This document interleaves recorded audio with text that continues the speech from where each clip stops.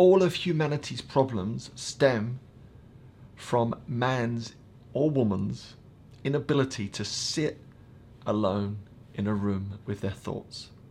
I heard this quote once, I'm not sure where it came from, but it was so powerful to me. So many people suffer from the inability to be able to just sit still with themselves. The research is there. People would rather electrocute themselves than sit on their own for 15 minutes with their thoughts. Some incredible research. Seneca talks a lot about this, about the hunted mind, those that are always restless, that are always active, that can't sit still.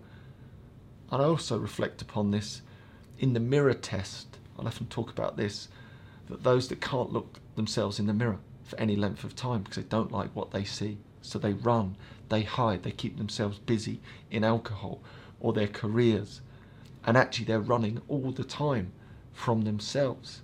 That inability to sit alone with their thoughts in a quiet room says so much about where we're at. So the secret, therefore, is to learn to come to that place of stillness, to make peace with your insecurities and your imperfections, to sit with your thoughts alone and learn to love when you look in that mirror what you see.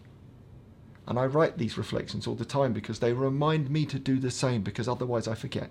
I get caught up in the busyness of life, charging here, charging there, when actually that ability just to slow down, to sit restfully with what's on your mind and grow to love thyself for all your imperfections is one of the greatest gifts you can ever give yourself and the rest of humanity.